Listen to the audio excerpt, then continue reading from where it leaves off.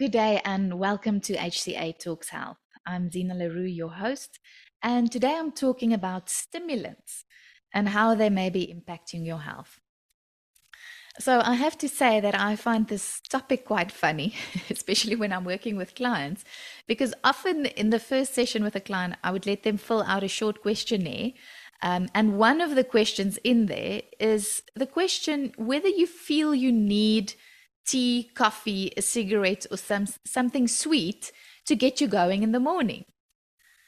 And then, often after a brief pause, the client would answer, someone who does enjoy coffee first thing in the morning, they would tell me, more or less in the same tone of voice, it's not that I need it, I just like it. So what they then often try to explain to me is that it's definitely not that they're addicted. They're just coffee connoisseurs and they just really like the taste of coffee. And somehow they think that this makes it different, but it doesn't. The fact that you like a certain stimulant or you're a connoisseur or you'd like the taste, and that's the reason why you're having it several times a day, does not take away from the fact that it might be impacting your health in a less than ideal way. So, as you might know, stimulants have become extremely common in today's world. And I think that in many cases, people are not even aware of how it could be impacting their energy, their weight, and their overall health.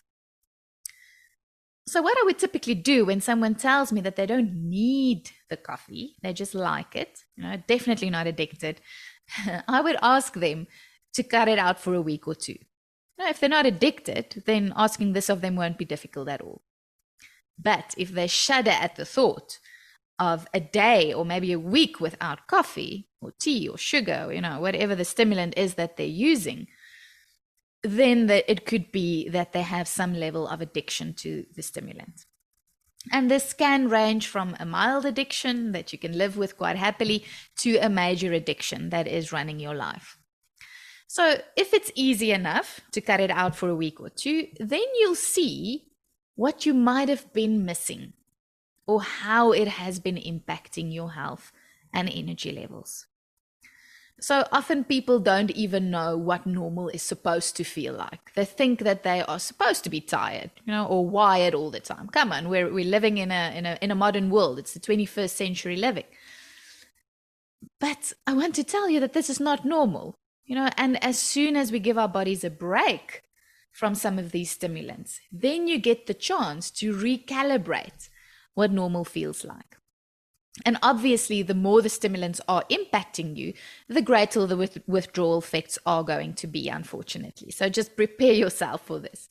But know that if you're making healthy choices around nutrition and making sure that you're getting enough energy nutrients, you can minimize the withdrawal symptoms quite a bit. And if it really is just about you liking the taste, then enjoy it as a treat. Of course, do so. I'm not saying that you shouldn't have coffee ever, but enjoy it as a treat and not as a pick-me-up every day, several times a day often. That is where the big difference comes in. Okay, so far I've been referring to coffee, caffeine quite a bit, but stimulants do also include other things. So it's not just, caffeine, which we find in Monsters and Red Bulls and energy drinks. Also, we find it in chocolate. Tea could also be a stimulant, Coca-Cola, and of course, sugar. But today we're going to talk mostly about caffeine in this podcast. But just so you are aware, it is much wider than that. Okay, so let's look at a few reasons why stimulants might be harmful. So I want to start out by giving you a bit of background info on how the body typically responds when it's stressed. So when we are experiencing stress, what happens is our adrenal glands release a combination of hormones, including cortisol and adrenaline. And one of the jobs of cortisol and adrenaline is to break down our stores of energy or stores of glucose, which is basically sugar. It's stored energy. and to then raise your blood sugar levels in order for you to deal with the apparent danger. So you have that extra energy available to you, right? Sugar is used as energy. The stored glucose is used as energy. So you have that extra energy available to you. So you can either run away from something that is causing you to panic or fight something. Right.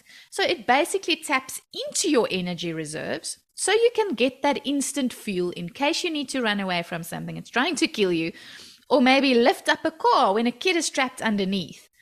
You know, we've heard all of these wonderful stories of what is possible when someone has a lot of adrenaline pumping through their veins. You know, they often become superhuman. So this is lovely. This is a survival mechanism. We need our stress hormones. So what does the whole caffeine debate have to do with stimulants? So unfortunately, they have the same effect. So stimulants also stir up our adrenaline as if we were in a stress situation, which then releases all that extra energy that you're supposed to use in a different way in the body. You know, ideally, we want to use that energy in a different way in the body. And all of this happens only when you're drinking a cup of coffee.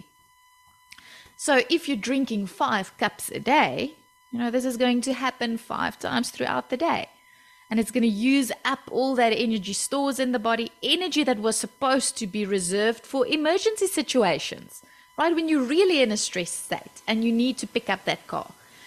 But also energy that could be used in other ways in the body, like just general maintenance and repair processes. So you can see how in the long term, this could really make you burn out and how it could negatively impact your health. So why caffeine tells your body to release adrenaline? Why does caffeine or coffee tell your body to release adrenaline?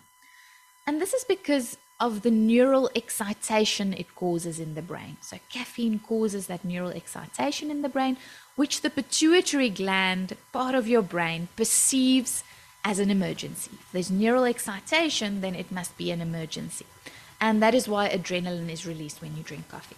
So you can see how that extra energy that's liberated by the adrenal stimulation really comes at a price. And in the long term, you know, when all the excess is used for, all the extra energy is just used every time you drink a coffee, this could impact your immune system. It can slow down your body's rate of repair. You know, it could slow down your body's metabolism. So the cost of going into the stress survival mode frequently or for long periods, you know, is quite high. And this could even impact things like, you know, rapid aging, weight gain, greater risk of osteoporosis and degenerative disease. So eventually you will probably go into a state of exhaustion. It's almost like a car going too fast. It is going to break somewhere. So like I explained, stress hormones tends to release the stored energy so you can use it in order to survive, right? Running away, fighting, and all of that. So if we are having lots of stimulants, it can also wreak havoc with our blood sugar levels because the stored energy is released into your bloodstream and it gives you that blood sugar spike.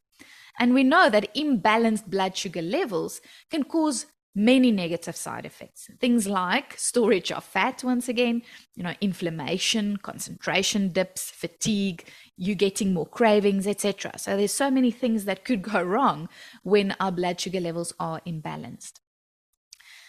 So if our blood sugar levels dip, so after we get a blood sugar spike, our blood sugar levels often dip afterwards, right? And once they dip, there are 2 ways to raise it again. One is to eat more sugar or carbohydrates, because sugar and carbohydrates are the things that cause our blood sugar levels to rise again. And the other is to increase your levels of the stress hormones, adrenaline and cortisol, because like I explained, it releases the stored energy. So even though you didn't eat anything, your blood sugar levels can raise when you are feeling stressed. And we can increase our stress hormones in 2 ways. The first one is to react stressfully, right? Just when these hormones are just released naturally because of a stressful situation, or when you're consuming a stimulant, right? So yes, when we are consuming stimulants, adrenaline is released, but so is dopamine. So dopamine is our motivational hormone, the hormone that makes us feel more motivated. But the issue here, nothing wrong with feeling more motivated, right? And that's why drinking that cup of coffee can help you to get through your day or help you to, finish the project that you've been procrastinating for so long. But the issue here is that the more you use stimulants, the more the body will become insensitive to your own natural stimulants, your own dopamine and hormones that makes you feel motivated, right? So your body will actually have more difficulty to produce its own hormones without the stimulants intervention.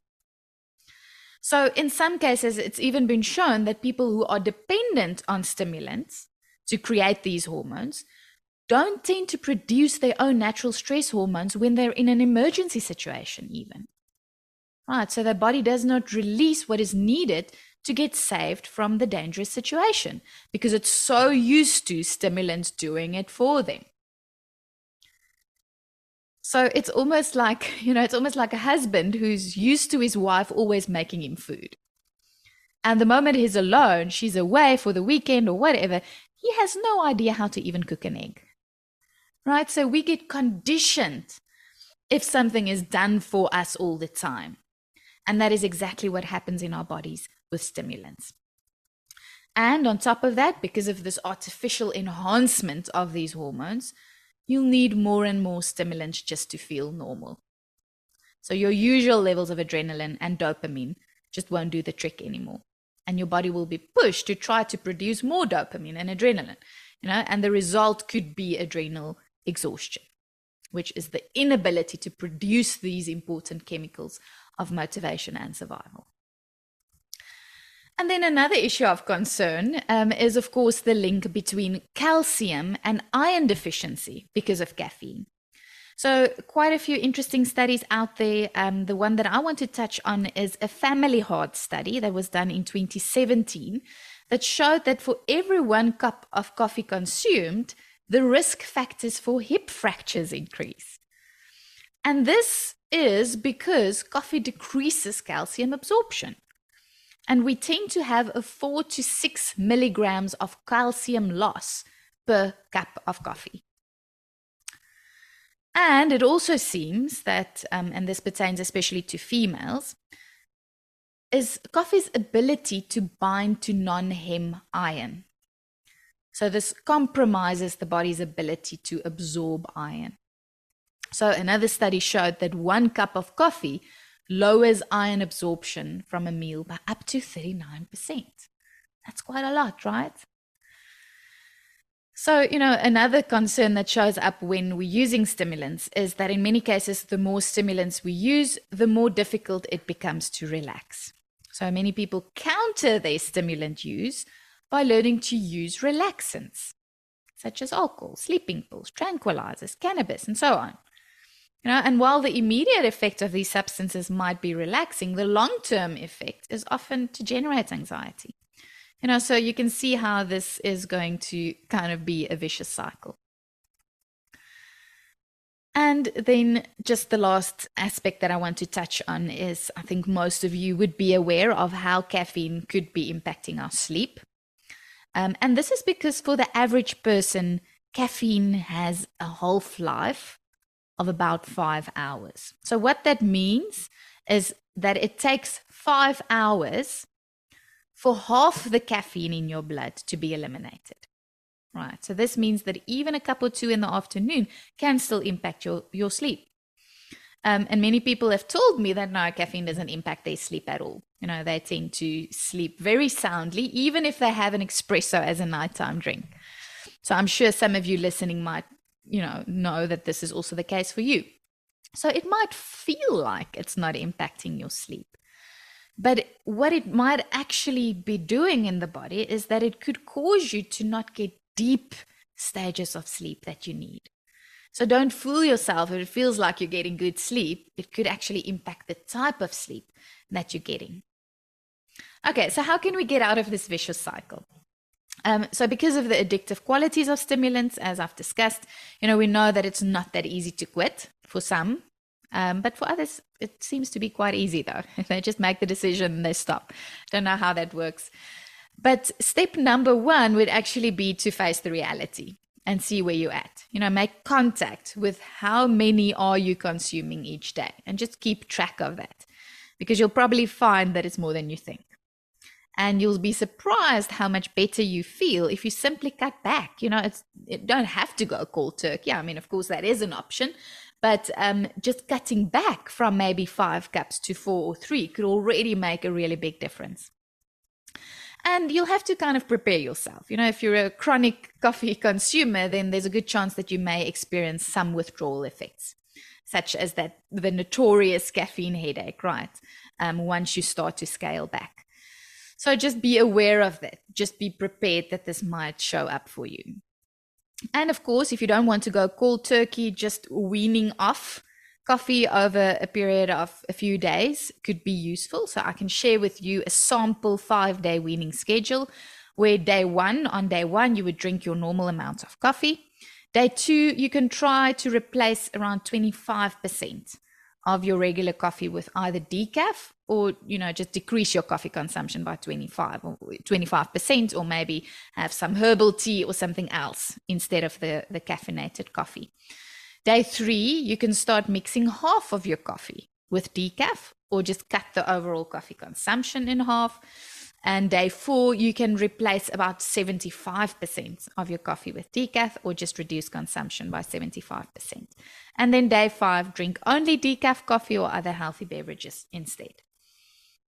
So I know that many of you might be thinking, decaf is not necessarily the best or the, even a healthy option. And yes, you're right. Depending on the process used to remove the caffeine, it could not, it might not be ideal. But at least you will be breaking that addictive cycle to a certain degree. So decaffeinated coffee contains around 3 milligrams of caffeine per cup, compared to a standard cup of coffee, which contains 80 to 120 milligrams of caffeine. So you can see that there's quite a bit of a difference. But also taking into consideration here, if you are very sensitive to caffeine, the little bit of caffeine in a decaf cup might still affect you. All right, so in summary, stimulants could be impacting your health in the following ways. You're releasing adrenaline all the time, and it's not good for your long-term health, and it could lead to burnout. Stimulants could mess with your blood sugar balance and your delicate brain chemicals, which will make it increasingly addictive as well. And then stimulants could decrease calcium and iron absorption and could be impacting your sleep. So just thinking about, how would it feel if you just think about experimenting with possibly reducing your stimulant intake, or, perhaps even going cold turkey and just noticing how you feel. Just see it as an experiment. And will you perhaps, by doing this, recalibrate what normal feels like? Could this perhaps give you more energy, more clarity of mind, better sleep, and impact your health in many different positive ways? So why not try it? Just give it a try and see what happens.